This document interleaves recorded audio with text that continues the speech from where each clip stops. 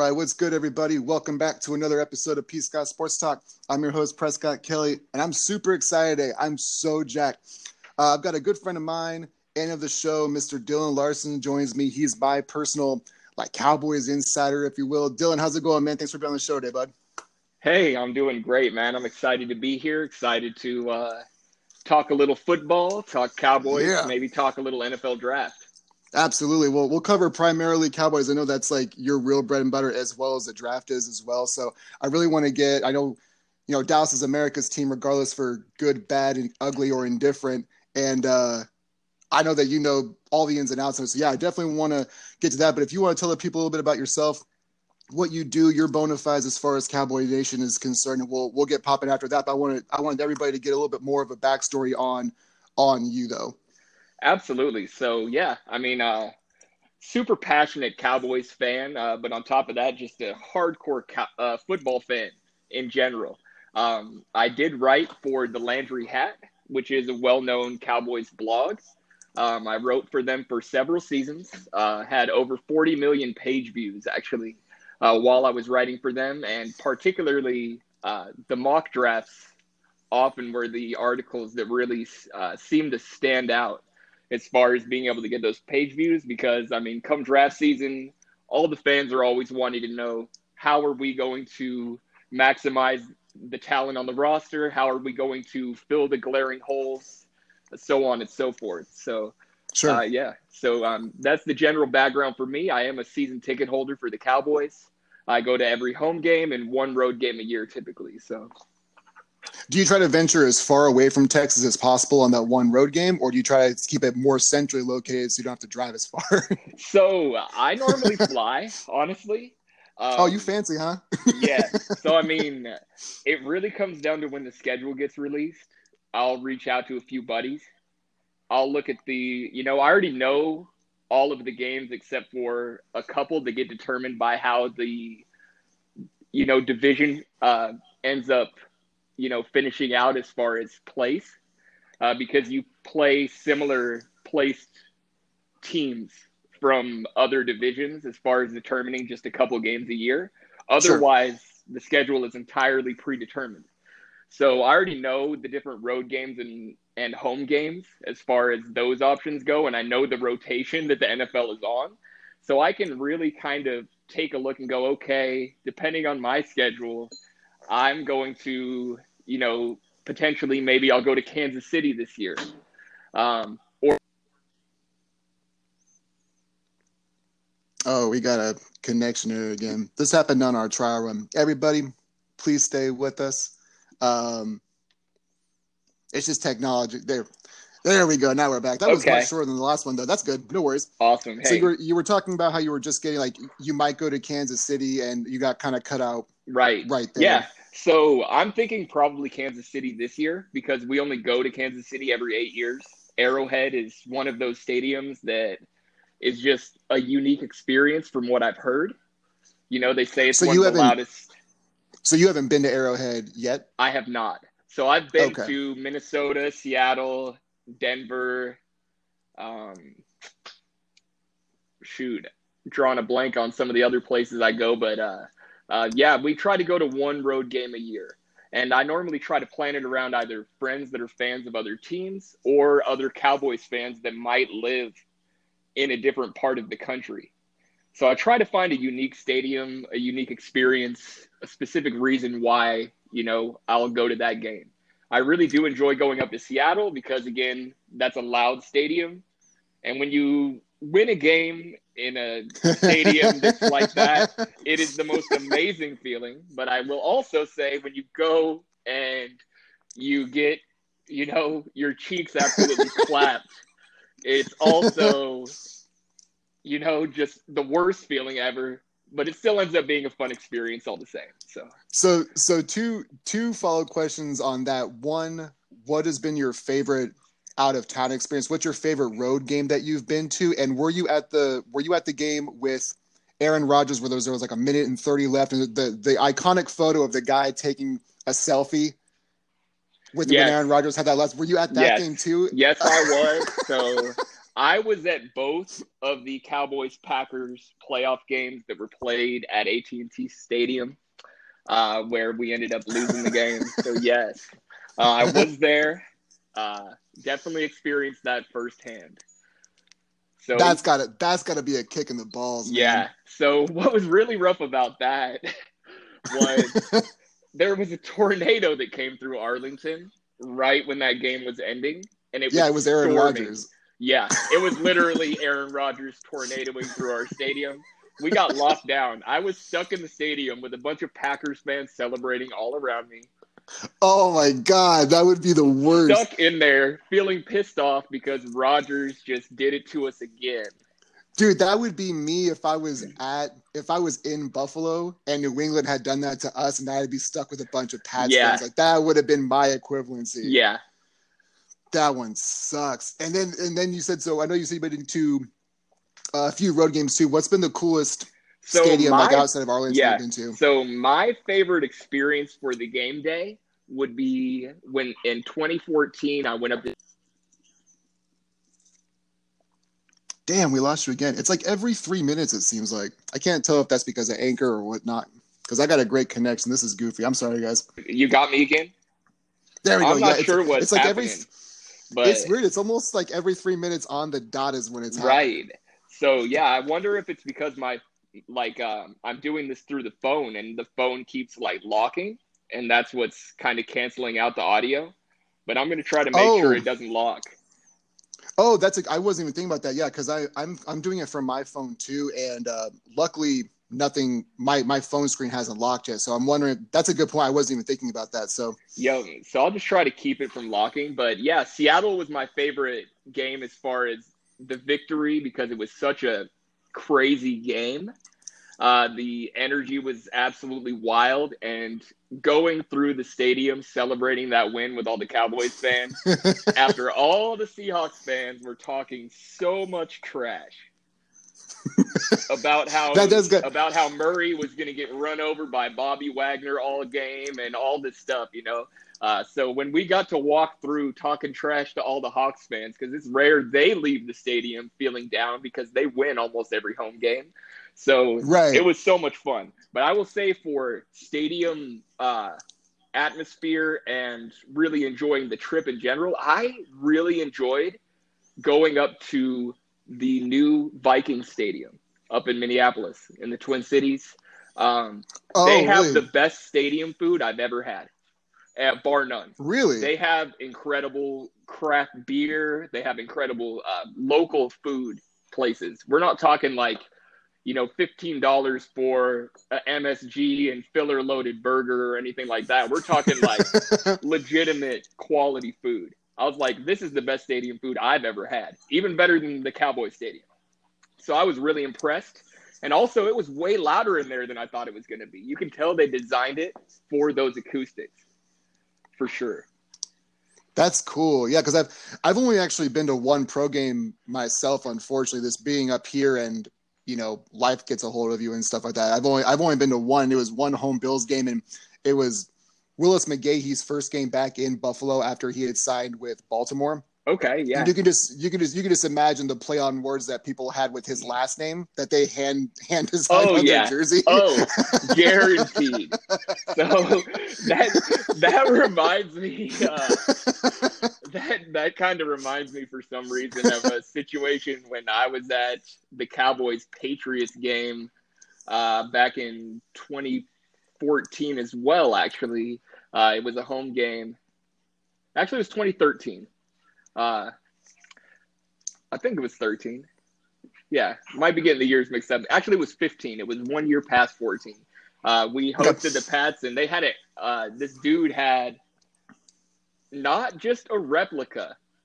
This dude had the legitimate, authentic, the $450 elite Nike Aaron Hernandez jersey on. It was so awesome just to kind of see that and be like, I cannot believe that guy just dumped all that money on that Hernandez jersey. But if he got it before everything came out, I would still rock it too. When you And dude, timing, like the optics of it obviously are not good, but it is timing of when you purchase it. Like, I think that if you followed them closely enough, you knew that he wasn't a super sweetheart anyways. right. But after we found out all about the Odin Lloyd killer and stuff like that, yeah, if you bought it post that, then we've got to question more than just your purchases, but your moral compass as right. well. Without question. But, I had to snap a picture of it, of course, when I saw it, because I was like, I can't believe that this dude is still rocking this right now. But... Well, when you mentioned like that jersey, that triggered me back to when you had told me I think you were the one who shared that picture with me of the Scott Norwood jersey that starts in the middle and then goes wide right. Oh yes, I've got to find one of those. Right. I mean, it's just one of those pieces of history that if you understand and Super Bowl history, not even as a Bills fan, wide right. I mean, it's just one of those things. Yeah, it's a 2-word sentence that it sucks because Buffalo now has 2 of those. They've got wide right and Music City Mirror. I guess Music City is 2 words itself, so 3. But still, It's heartbreaking as a Bills. It's just not. Let's stop talking about how bad my team is. We'll go ahead. You've got brighter pastures ahead of you with a franchise quarterback that is just developing so well, and he is just truly refining his craft. He's really taking huge steps. It's nice to have a franchise quarterback.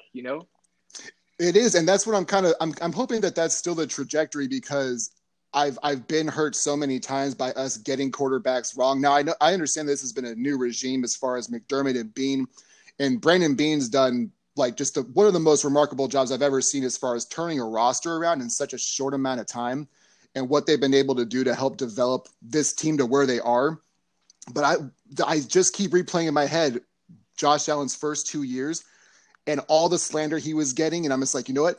If I get one more year of almost MVP caliber Josh Allen, I'm willing to say he's the guy. But I just don't want to commit too early and get my heart broken once again. Sure. That's really... I totally understand that.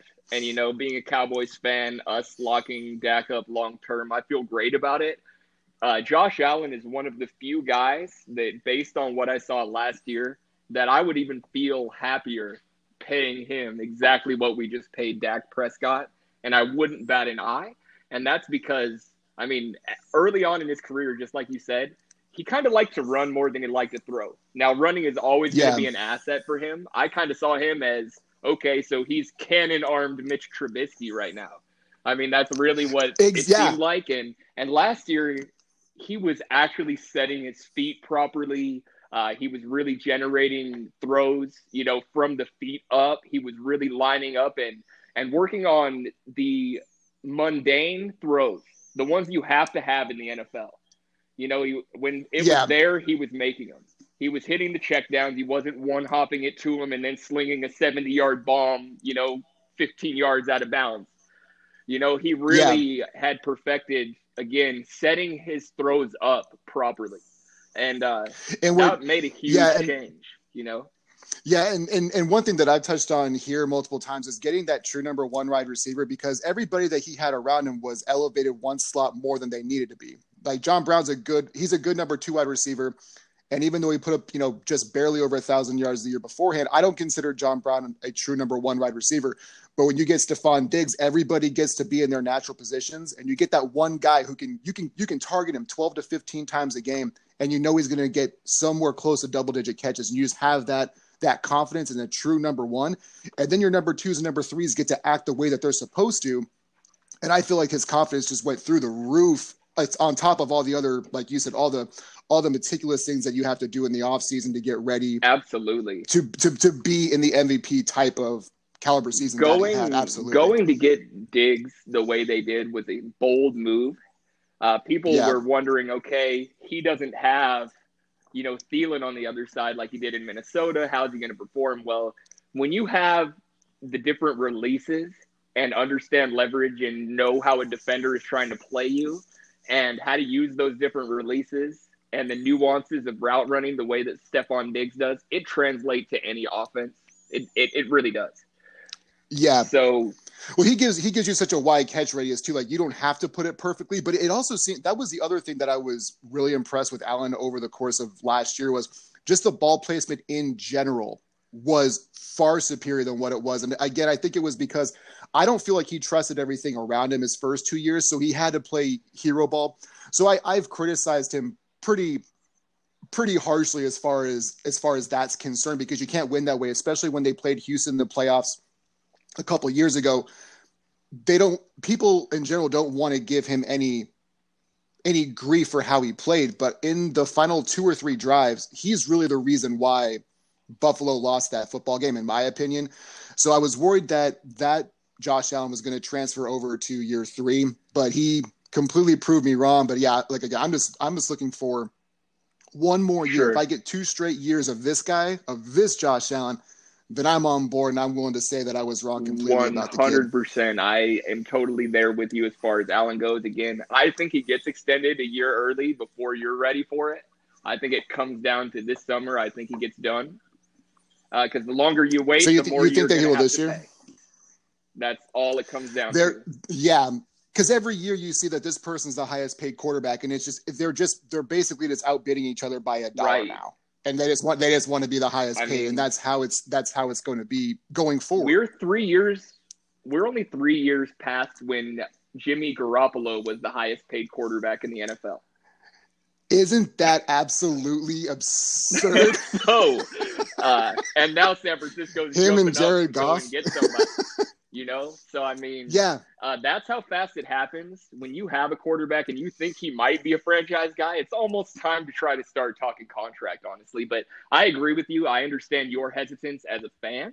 I do believe he's going to take another step up, especially because I feel even at his age, Emmanuel Sanders is a more consistent target than John Brown.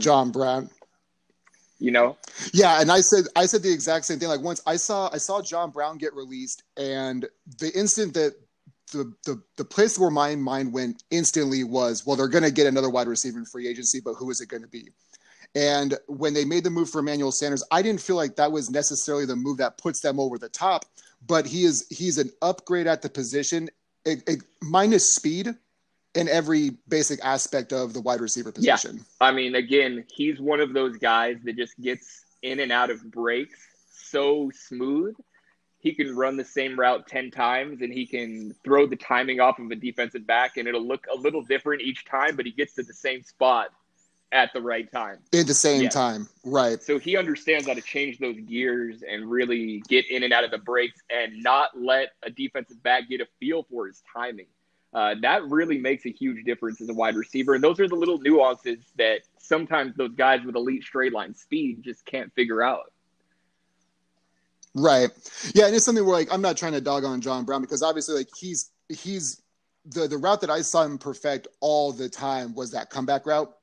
It was that 10 to 12 yard and then just break on a dime and come back. Like, that was something I feel like he had perfected. But like what you're talking about as far as the actual nuances and the little things, I don't see him as a route runner like I do with Emmanuel Sanders. So again, I'm not trying to dog on John Brown. He's been a very good and consistent wide receiver, but especially for the money they were paying John Brown, and Emmanuel Sanders comes in on a 1 year, I think $6 million deal.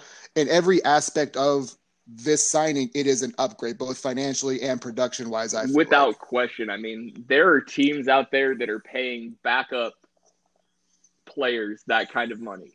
So I really do feel like Sanders is going to be a really solid fit there. Now, the ultimate question mark I think that y'all have on the offensive side really comes down to the tight end position.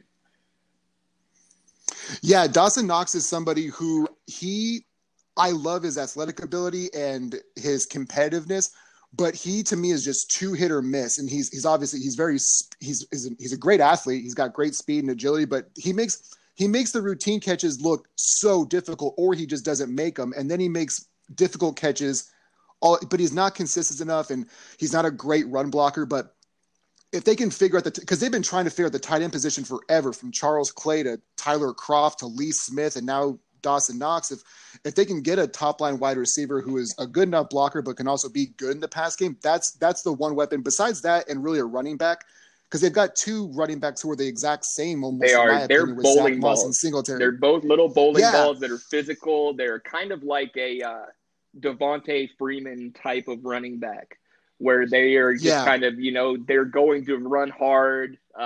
They don't have absolute 100% juice, but what they have is, consistency. They can break a tackle. They're solid enough as receivers. They're not great in the passing game, but you're exactly right. You right. could certainly upgrade the running back position. And I think that Jacob Hollister, the tight end pickup y'all had, I think he's going to actually make a few really nice plays for you guys Do throughout you the see him season. I being? really liked him in Do you see him Seattle, actually, being? before he got injured.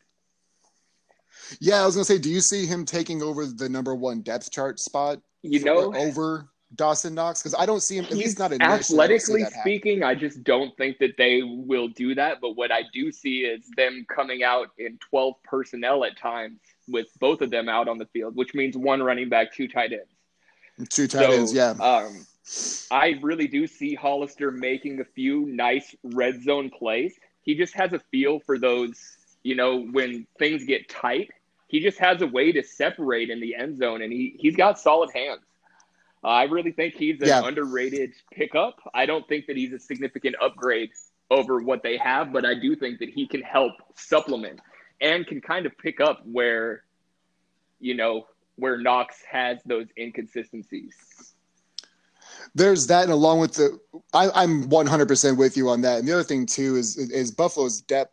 They've had depth at the position, like they've carried 2 and 3 wide receiver or tight ends at a time, but they just don't get any production out of them. Right. Charles Clay was the last person I remember who did anything really at the tight end position for them, but that was 2016 when he had Tyrod Taylor, right. and that was their entire offense was just Tyrod Taylor, LaShawn McCoy, Charles Clay, right. and just absolute garbage. Yeah, you're not wrong there, 100%. And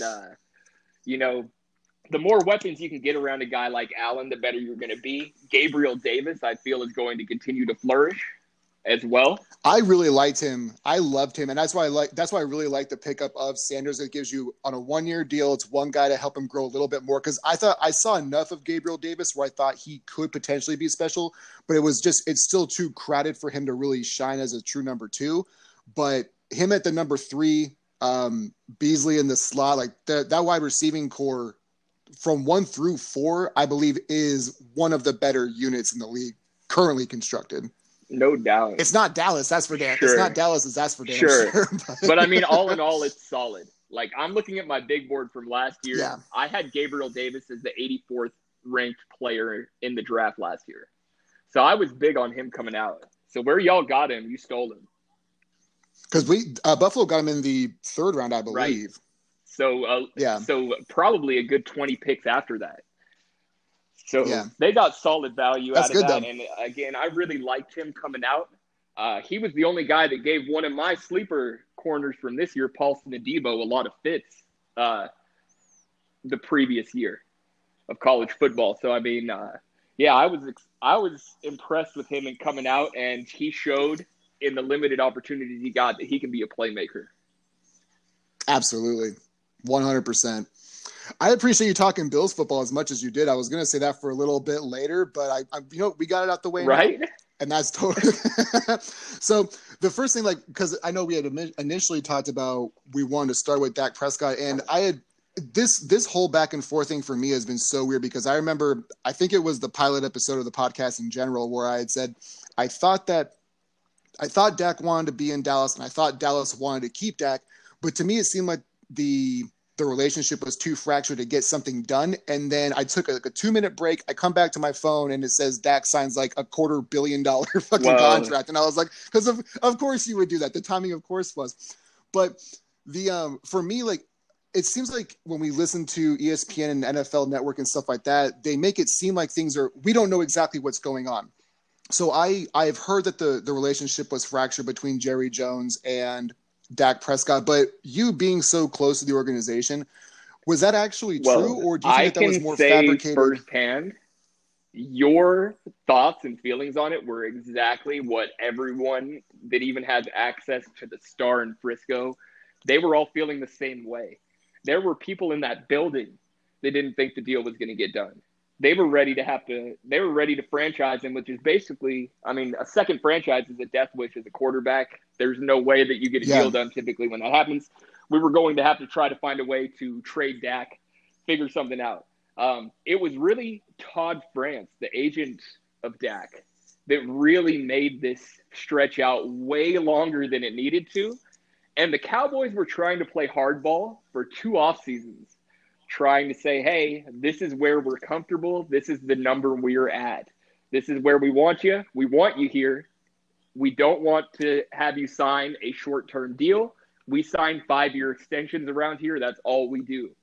So it was I was going to say that was a thing, right? The Cowboys wanted 5 years. Dak wanted 4 because he wanted the opportunity to hit free agency another year earlier to stack more cash, right? Exactly right. What the thought process was? When the new TV deal gets done and finalized, the salary cap is going to double in the course of just a few years.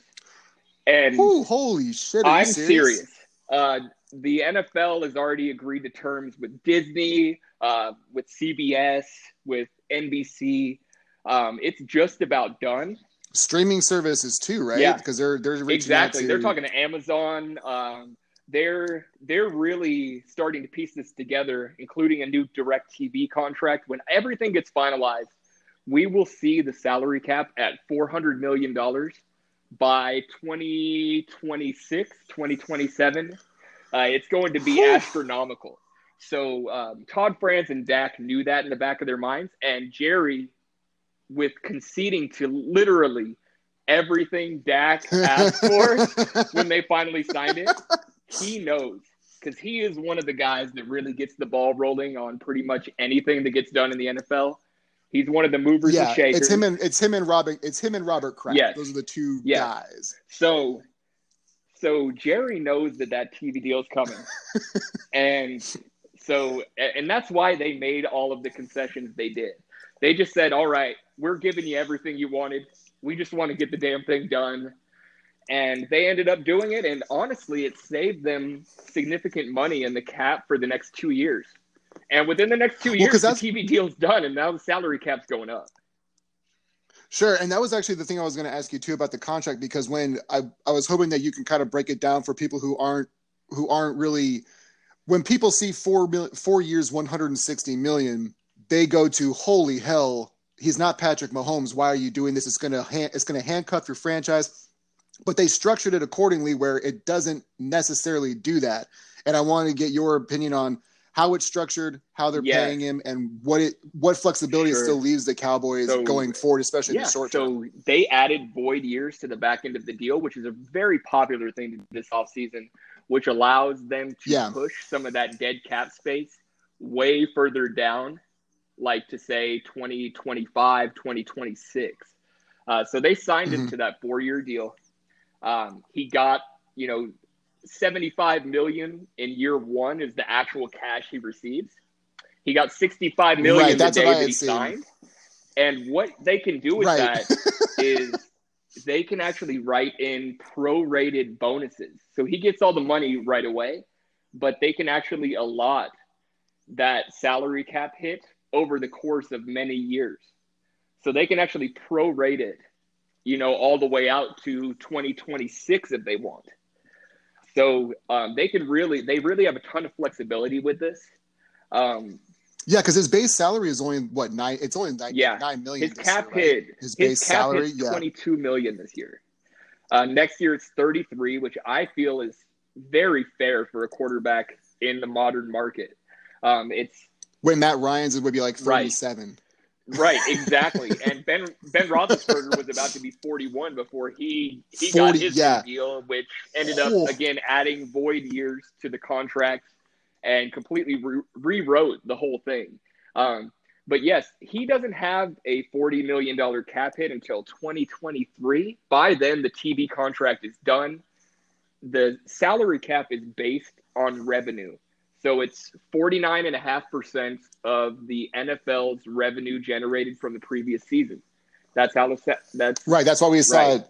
Right. That's why we saw it go down this year, but it's projected further to increase. And it was supposed to be even lower this year, but what they did is they borrowed a little bit of money on future years, knowing that this pandemic isn't going to be here forever. Sure. So they actually borrowed a little bit of money to kind of give the owners some wiggle room. Now, they established what the minimum cap would be, and then it even raised a little above that. So, that's just how the cap works. And when the TV deal gets done, here, by the time he's earning his $44 million in 2023, he's going to be the fifth or sixth highest paid quarterback in the NFL. And to me, that's justified. Yeah, I think that he's done enough. Like, just when you look at what he's done individually, like, I know the Cowboys as a collective unit haven't had a whole lot of success over the past, like, since his career. I don't believe that everything is his fault. Now, obviously, the injury was just catastrophic last year, and it wasn't even just to him. There was the O-line, and, it seems like your linebackers with Van Der Esch and Smith, it feels like they're out all the time, too. So you're exactly right. Now, through the Jason Garrett tenure, there were seasons that were lost due to significant injuries. There were people that were underperforming. There were struggles that happened. It seemed like the first year with Mike McCarthy, all of the bad things that had happened through the 10 years of Jason Garrett all happened in 1 year. Just got shit on him. What? It just was like, all right, you're just about to get destroyed for 1 year. F your season.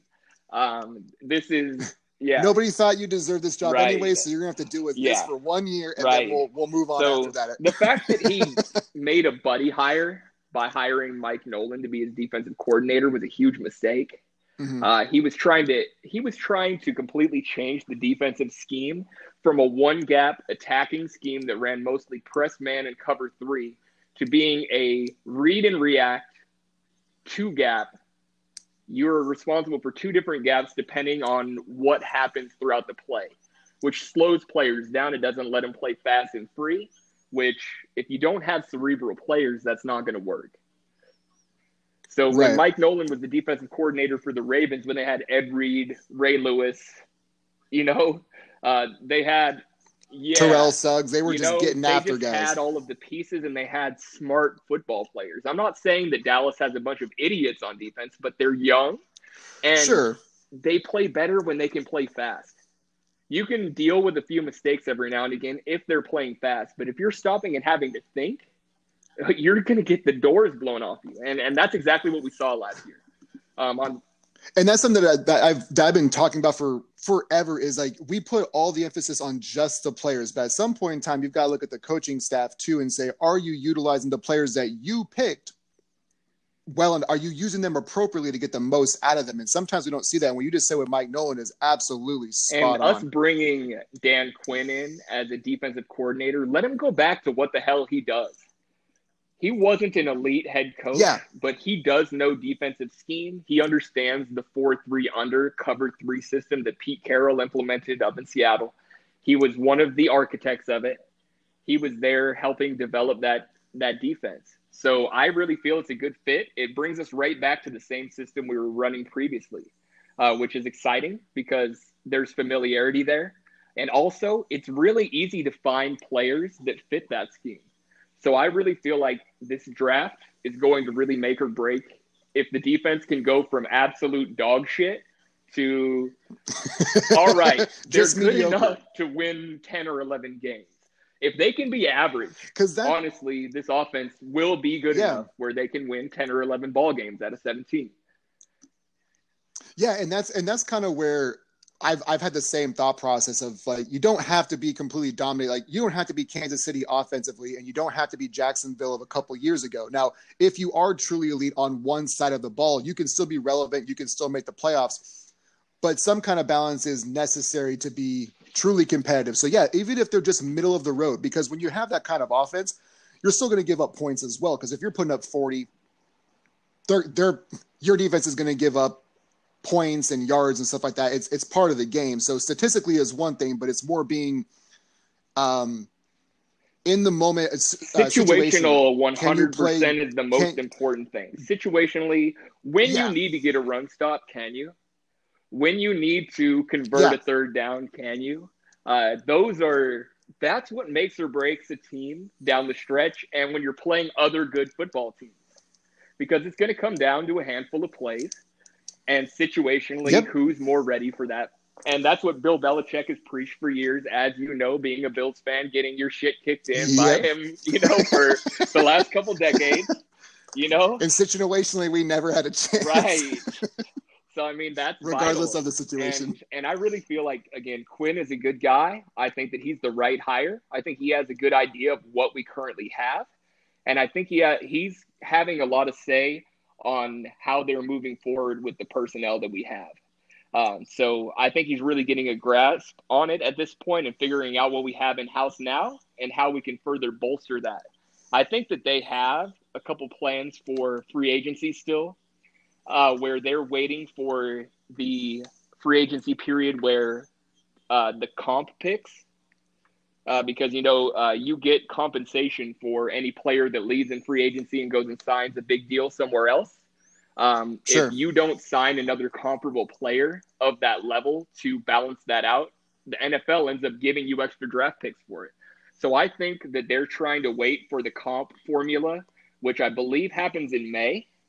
I think they're waiting till after the draft to sign a couple other veterans to kind of help further bolster the defense. And we'll see between the draft and those free agency moves if they do enough to, again, like you said, get good enough where situationally, can you get a big ugly in there that can stop the run? Can somebody plug up and command a double team where they can let the linebackers run free? Because if they can, these linebackers, if they're healthy, can make some plays. But if they're out there having to fight off blocks and all those things, that's not what either one of our key linebackers at this time can do. They can run. Yeah, Van Der Esch and Smith, they are great especially Smith in the open field. I think that he's just his speed sideline to sideline is unlike anything I've really seen in the NFL now. Absolutely. It's crazy. His straight line burst is insane, but at times he does overrun plays and things like that. And that is because the injury he sustained there at Notre Dame makes it so he cannot cut to his right. And offensive coordinators know that, so they've been exploiting him in coverage. And they're like, all right, we're going to run, a jerk route right here with a running back out there in the slot, make Jalen go out there and have a dude act like he's breaking to Jalen's left and then break to his right real quick. And he has to spin 270 degrees around to get turned back around instead of just cutting to his right. Seriously. And that makes a major difference, and it's a huge liability. And where offensive coordinators and defensive coordinators can find those mismatches and liabilities, that's how, again, situationally, how you win and lose football games. So hopefully we can minimize that. I would like to see Jalen Smith get moved to the strong side linebacker position, the Sam position in this defense, and let him play moving forward all the time, because I think that's when he's at his best. So I would not having him have to backpedal and play in space and cover slot guys. Because then he can truly fly around and just be a psycho, and not have to worry about the coverage stuff that a weak side linebacker normally has to deal with. With that being said, we signed Keanu Neal, who was formerly a safety. They're going to try him at that will linebacker spot. See, and that was actually what I was going to – when we were talking about free agency, because I saw that I was going to ask you if you were surprised that Dallas wasn't trying to go after somebody a little bit more of a high-profile guy, because I know that that's kind of been the play is, Dallas and Washington getting these pissing matches, just trying to get the big-name guy. Now, I know the salary cap has a lot to do with your flexibility and being able to do that. But were you surprised they weren't a little bit more aggressive? I saw Keanu Neal, and that was actually another question. Do you think you're going to play him in a different position? Because the secondary was suspect last year, but if they'd address it in the draft, which is another question I have for you, do you see them using Keanu Neal out of, quote-unquote, out of position at the linebacker spot? So I see them using him in more of a hybrid type of role. I see him playing, again, in the box a little bit more. Almost like a Jamal Adams type of. I really see him doing that and doing that well. No, I'm not comparing the two. I need to be clear on that so people don't jump on my shit on the internet. But if you look at Keanu Neal highlights, you can see this dude is going to jack you up if he hits you. Now, he can make some plays on the football and coverage, don't get me wrong, but he is not a free safety by any means. We also have a safety that showed some promise last year that we drafted out of Texas A&M 2 years ago, Donovan Wilson, who's a strong safety, who I feel is going to be a really solid, strong safety for us. We still need that free safety. We signed another former Falcon in Kazee, who I feel is going to be, a solid free safety. Do I want him to get 100% of the snaps? Not necessarily. I would like to see us take with pick 44, 75, or pick 99. I would like to see us get a free safety. That could be, a Javon Holland from Oregon. It could be a Richie Grant if he ends up making it that far from UCF. I would really like to see us get a safety. If we miss out on those guys, our Darius Washington, who's a small guy, but he has great instincts, and he's a football player. He tackles well, even though he's 178 pounds. I really feel like they're going to address that position and the secondary heavily in this draft. I could see us drafting 3 defensive backs out of the 10 picks for sure. So now that we're on to the draft, and I know that largely for either the casual fan or the thing that gets talked about the most, obviously, is just like that first round, that top 10 stuff. And so when I'm looking at Dallas, just individually, I had mentioned a few weeks ago that I thought that the first place I would go with them, if available, was Patrick Surtain at the cornerback position, because when I'm looking at the landscape of that first round, picking at 10, like you were mentioning about trying to get a defensive tackle, it doesn't seem like there's really anybody who's worthy of that top 10 pick at that specific position. I don't have a first round grade on any defensive tackle in this draft. That's for me. I was going to personally. say, I haven't seen anything. And again, I do watch film. I find ways to be able to get game tape of all 22 film. You have to dig pretty hard to find it, but you can certainly find it if you're looking in the right places. And I try to watch 2 to 3 games of everyone to get a feel of them, watch them snap in, snap out, try to find tendencies. The scouting philosophy is if you see a guy do it once, good coaching can make him do it repeatedly. For me, I don't see a defensive tackle that's worthy of being taken in the first round at all. So 10 is out of the question for me. I do like the depth through day 2 at the defensive tackle position. I think that's where they address that. I think you're spot on at pick 10. I think that corner is a position that they're going to very heavily consider. And unless a guy that they have in the top 5 players in this entire draft on their board, I feel it's either going to be a corner or it's going to be Micah Parsons if he's there, the linebacker, because they are from Penn State. Yeah, so he's an absolute stud. He has instincts. He's still very new to the position, but he ran 4.39 at 245. He was the Big Ten linebacker of the year the last year that he played. He's an elite athlete. His instincts are great. He has a feel for making stops short of the sticks and short of the goal line, even in coverage. And he was an edge rusher coming out of high school, and he was a damn good one. One of his specialties is being able to get after the passer as a blitzer. So I really wouldn't be mad about taking Micah Parsons at 10 if the board falls that way. Now, offensively, the only guys I would consider would be Sewell, Pitts, or Kyle Pitts, or Rashawn Slater out of Northwestern, who has a ton of position flex. He's a 5-position potential starter. He is like a Zach Martin type of player, where you could play him at any of the 5 positions on the offensive line, and he's going to provide, Pro Bowl to all pro caliber play. He's a really good player. He's a top 10 player in this draft, no doubt. So Pitts, of course, is for most people is the highest rated non-quarterback in the draft. If it magically happens where he falls, you got to take the guy because he's a lot more than just a tight end. He's just an absolute weapon. Yeah. And what he does is he takes those drives where you end up settling for field goals and turns them into 7 points. And at the end of the day, that helps you win football games. So I would understand it. And then you go and attack the defense with the other 5 picks you have inside the top 150 in this draft. Other than that, I totally see what you said. You take the Alabama corner that has everything you want. He's been being groomed to be an NFL player since he was a kid by his pops, who was a solid his player. Dad, So he's 6'2". He's a solid athlete. His tape is really good. He doesn't give up a lot of plays.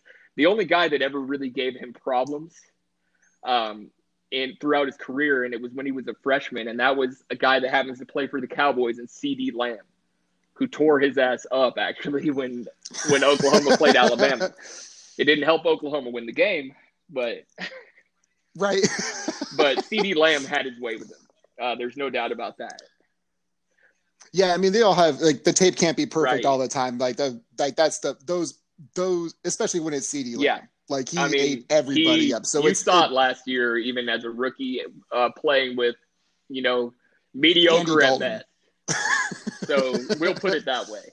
So, and he still almost put up 1,000 yards. He had the most receiving yards out of the slot for a rookie wide receiver in the last decade. So I'd say he's on track to be our number one wide receiver within the next couple of years. Solid pick, and he's just an elite player. So I don't knock Pat at all for having those issues. I would love to have him at 10. He's certainly on my list. So my flow chart really, as far as who I would want at pick 10, would really go Penei Sewell, Pitts, Surtain, Micah Parsons, Slater, and from there it would be J.C. Horn. If we can't get any of those guys, get the hell out of there. And that means that there weren't enough quarterbacks that went in the top 10. And let's face it, it's going to happen. We were going to have one of those guys there, and I'm happy with any of them. And now we go into round 2, and let's see what we got.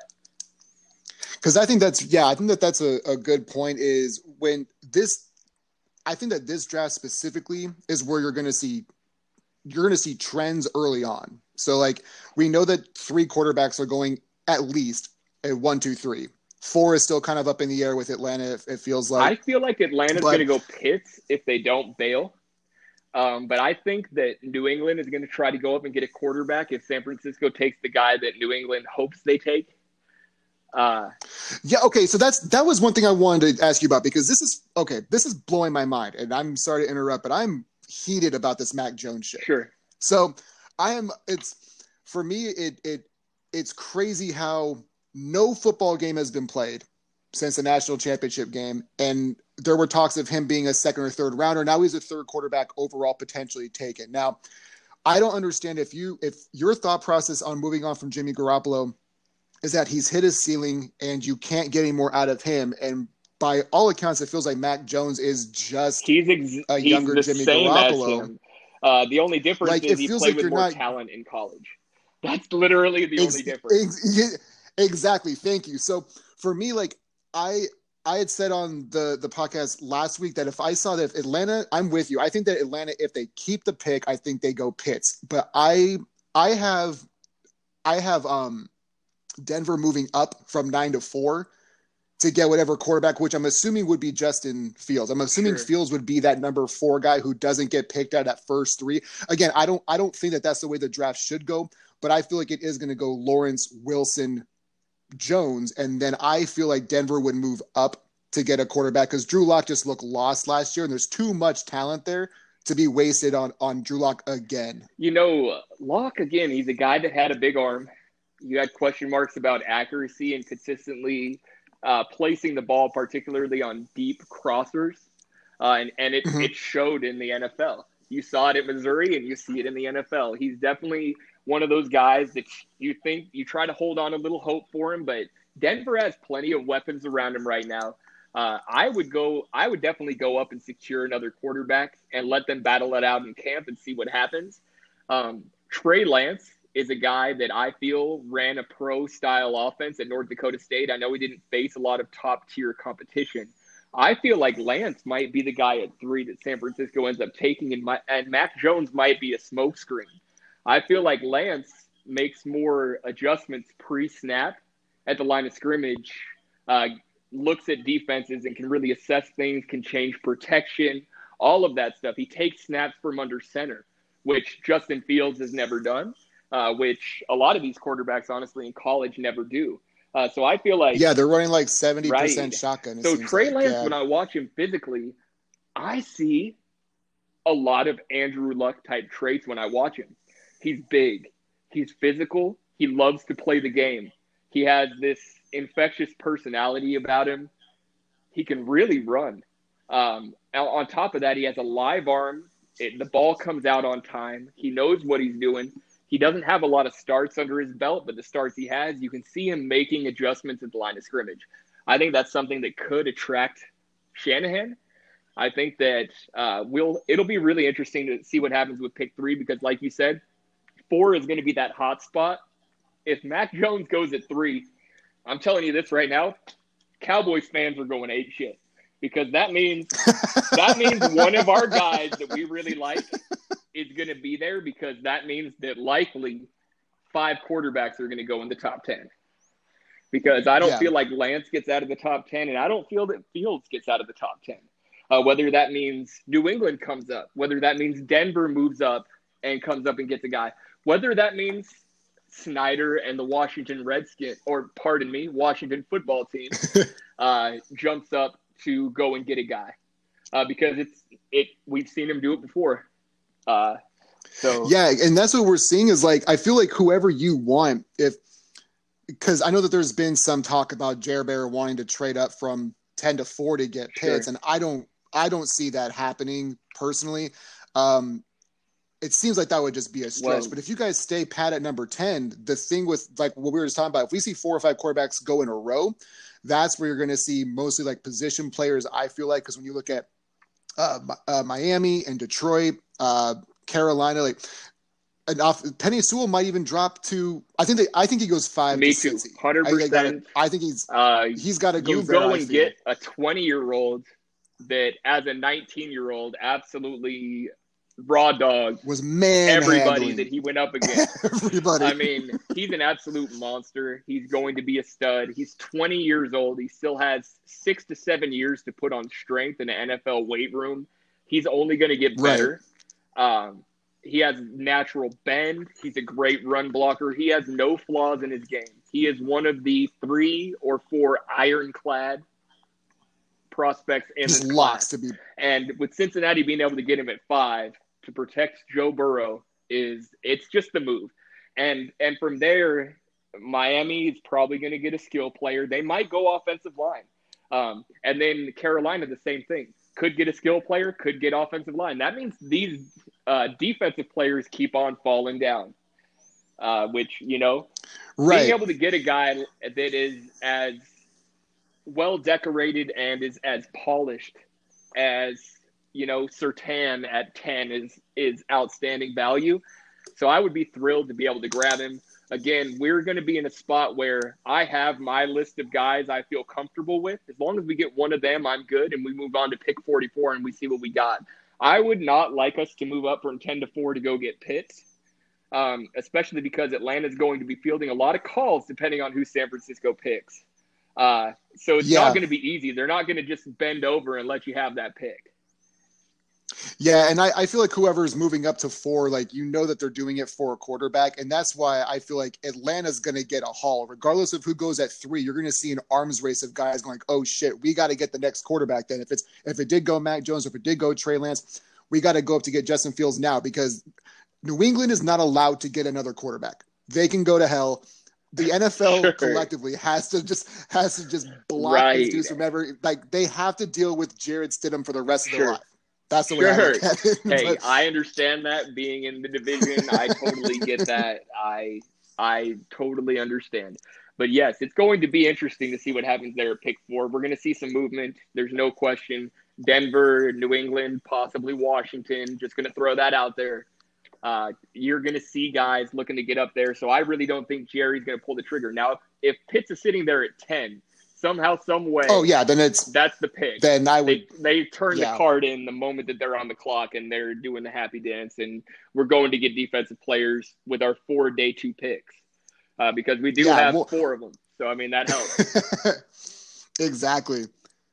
Well, I know that because you said that you have a prior engagement that you've got to get to quickly. About how much more time do you have before you've got to scoot out? Yeah, I've got a solid 10 or so minutes here.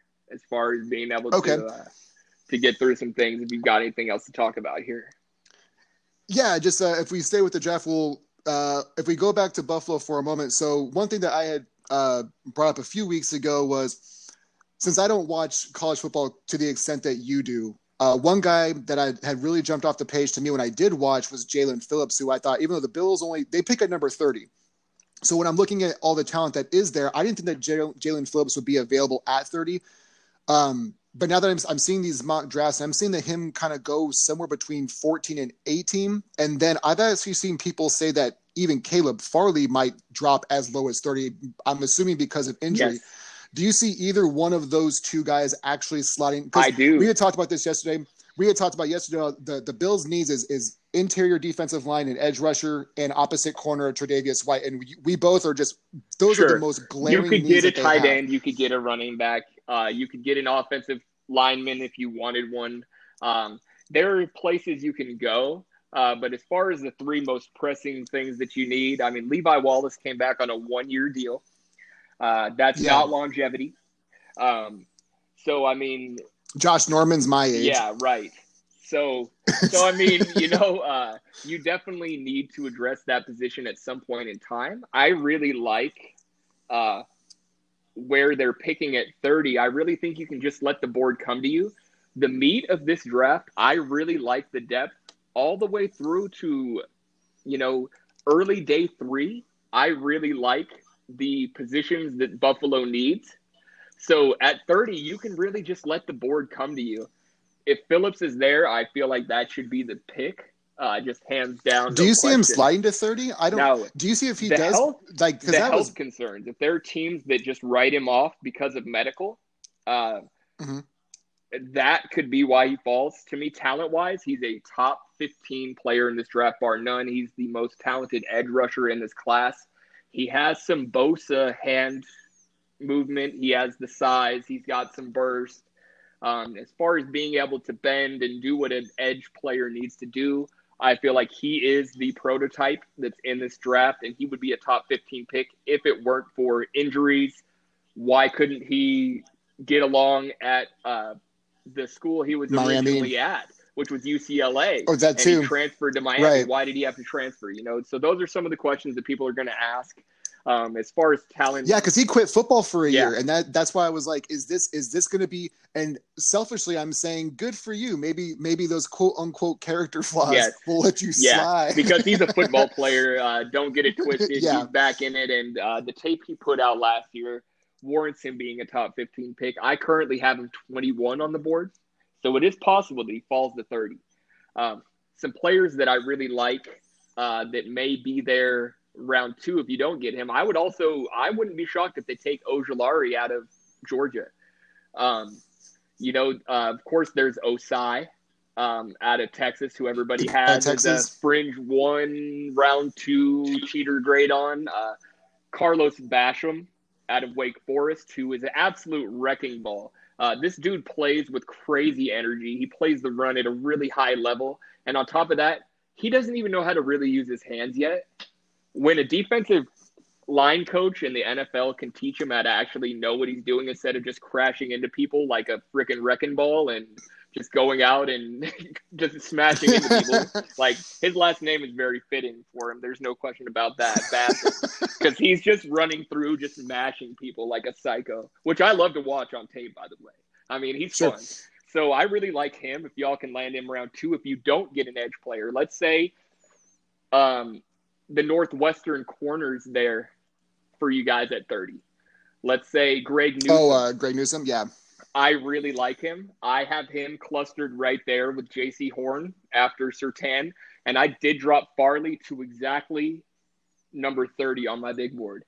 So he could be sitting there, and you might just take the value pick. That would be awesome. Yeah, I'm with you. I'm totally on board with what you're saying as far as the Bills at that point in time can almost just pick out of luxury and not it's somewhat luxury and it's somewhat necessity because like you said, there's so much talent at those positions that you're not really reaching if it's within like a 3 or 4 pick one way or the other, like you can't slide all the way. You can't slide all the way down to the end of the second round again and get one of those types of guys. But if you've got a cluster of 5 to 6 guys at one specific need, or technically 2, you can just pick the best available guy there and just the guy who fits your system the best. And I think that if they get any of those guys, like you had mentioned, Newsome or Farley, Tyson Campbell, somebody who I've heard fluttering around there as well, just if they can get somebody to be a competent corner. I like Melifonwu from Syracuse. If you can land him, I don't know if 30 is a little rich for me. I have him around pick 50. I have him at 51. But if he can be there round 2 for you, hell, that's a great pick. He has all the physical tools you want in a clone. Pardon the dogs, they're going crazy No worries. over here. But yeah, Melifonwu is another guy who has tons of talent, tons of upside. Loves football a hell of a lot more than his brother did, who was also a physical freak that just did not pan out in the league, who was Obi Melifonwu, who dominated the combine. I think this thing's telling me I got 10 seconds because we've been on it for an hour. I think it's going to cut me off. So I got you. If you want, we'll pick it up later. I really appreciate the time, Dyllan, my man. Sure. Hey, you got it, man. Absolutely. Actually, does it still going? Oh, it's still going. I feel really rude for that because like my app just went from you're streaming to saying, yeah, you got to wrap that shit up. It gave me the finished recording thing, but there's no countdown. So I felt really bad for interrupting, but I do know that you got places to go. I do too as well, but I really appreciate you stopping. We put a full hour of just Cowboys and draft talk. And if I'm able to get back in later on today, we can try to pick it up and put a little bit more on wax. If you're available, we'll try. Absolutely. You got it. Absolutely. That was a lot of fun. I appreciate you stopping in, my man. Hey, sure thing. And if at any point in time you want to, talk some mock drafts where we just go back and forth flipping picks and see what we can do for a round or two at some point in time, you just let me know. Absolutely. That sounds great. I appreciate it, Dyllan. All right, man. Have a good one. Hey, thanks a lot. You too, man. All right. All right. That was Dyllan.